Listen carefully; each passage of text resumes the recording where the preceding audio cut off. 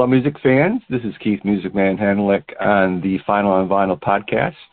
And tonight we have Lynn Tredeau, a very extraordinary piano player, and she'll be releasing her new album, Reflection, on June 10th. Hi, Lynn. Hi. Thanks for coming on board tonight. I appreciate it. I'm super happy to be here. Thanks so much for taking some time to talk to me today. Absolutely. So I really enjoyed your new album, and hopefully that was reflected, no pun intended, in my review. Reflection, the cover itself is beautiful, with the northern lights and the reflection off of the water and the mountains and everything, and kind of paints Wonderful. a picture for you before you start listening, I think, and usually what I like to find out about artists when we talk is, when did it all start for you? What were some of your influences, and what led you to this particular release? So I'm sure you have a lot to say about all that. Oh, yeah. I started, my music really began in my early childhood. I had been pestering my parents for a piano. I really wanted to learn to play the piano, and they insisted. We didn't have room and all kinds of other excuses, only to find out that they were in the process of buying me a piano to surprise me. And unfortunately, I ruined the surprise when the phone rang and I answered it, and it was the piano movers calling to confirm the delivery of the piano. But then from there, it just kind of took off. Pretty much music was just everything to me in my youth. I had a room full of so many instruments: saxophone, flute, clarinet, acoustic guitar, electric guitar, had a bass guitar, just many, many instruments I was learning how to play, most of which I was getting lessons for, but then there were a bunch later on that I just kept picking them up, and my parents kept finding them everywhere for me, from family friends and things that had an instrument laying around, and they'd say, well, I'm sure Lynn would love to learn to play that, and they would bring it home.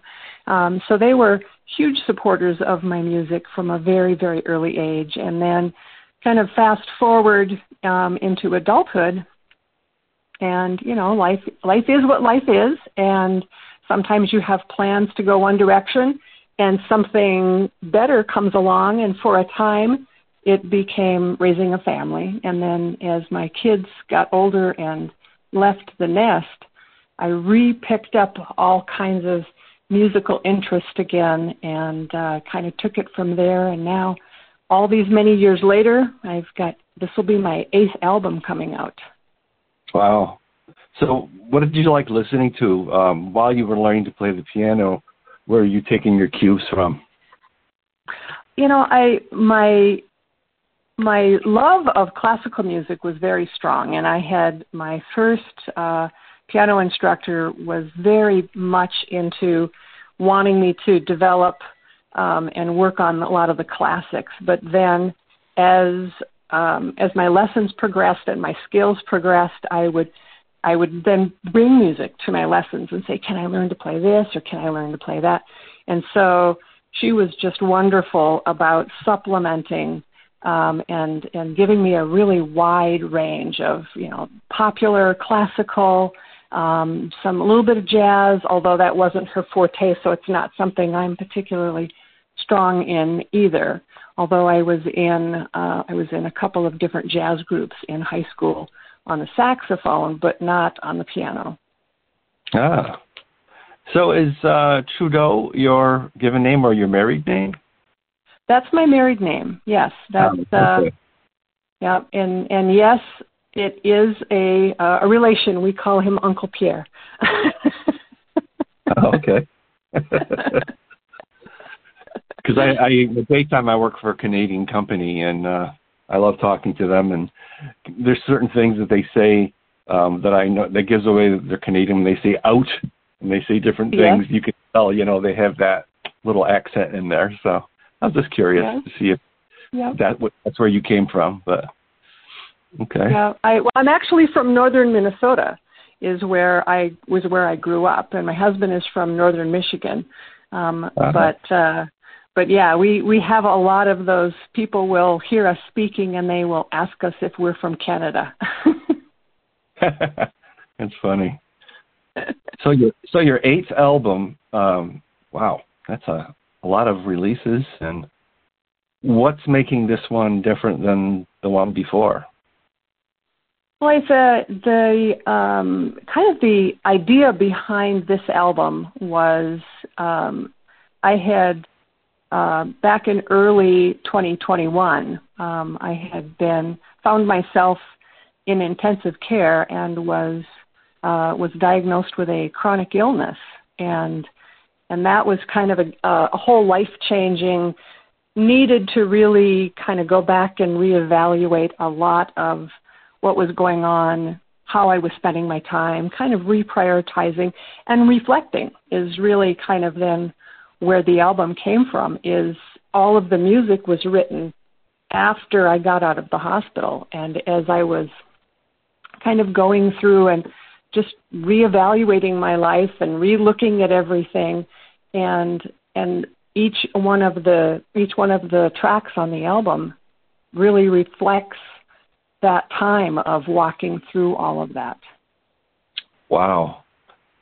So maybe I wasn't too off base to feel what I felt about some of that sadness and emotion that I felt then.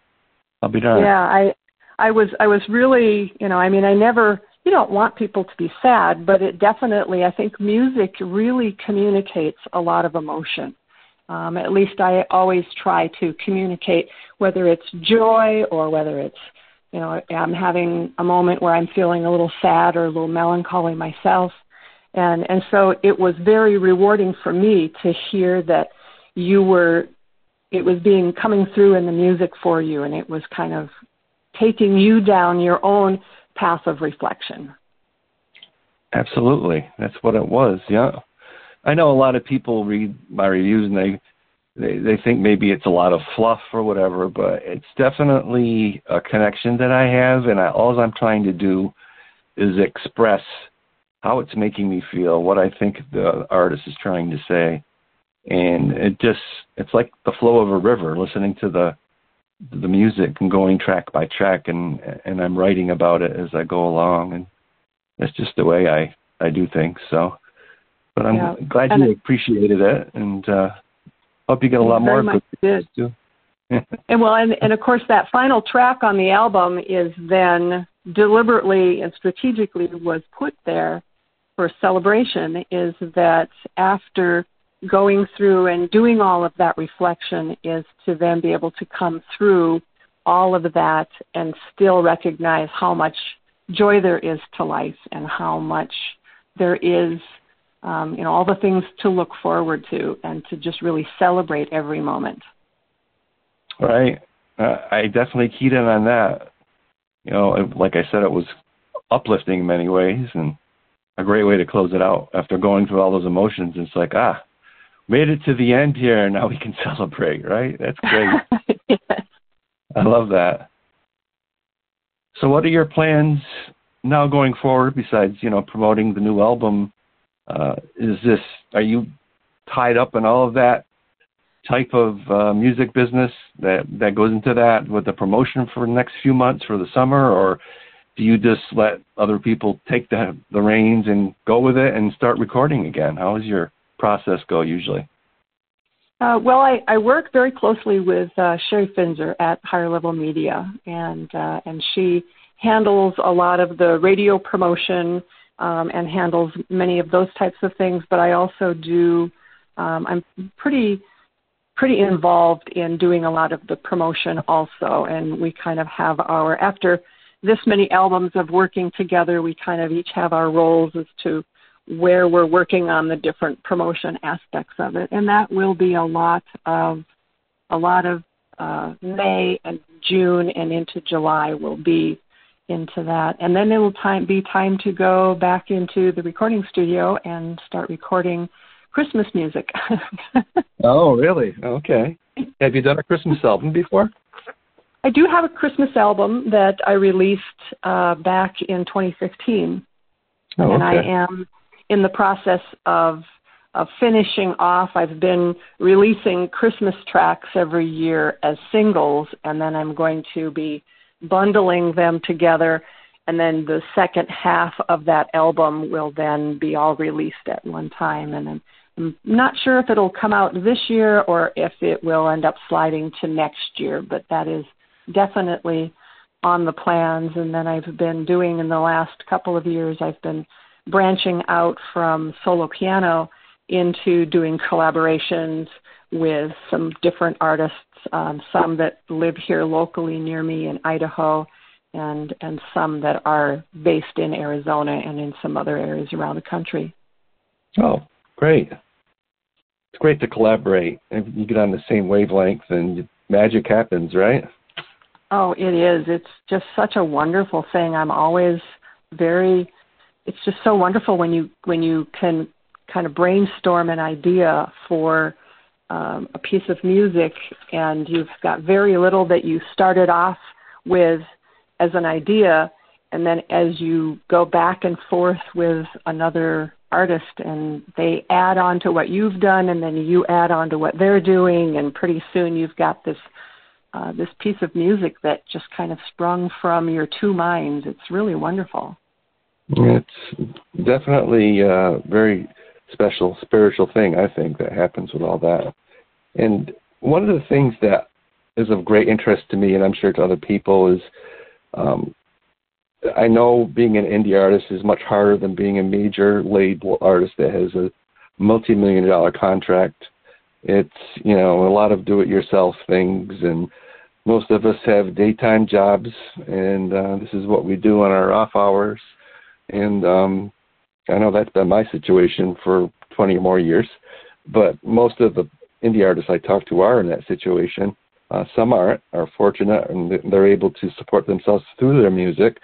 And besides, the Spotify streams and all the other platforms out there that generate a small amount of income, from what I understand, how do you do with your CDs when they go out? Do you break even? Does it put a little money back into the coffers so you can make the next album? I mean, how does that usually work out for you? I've been very fortunate in that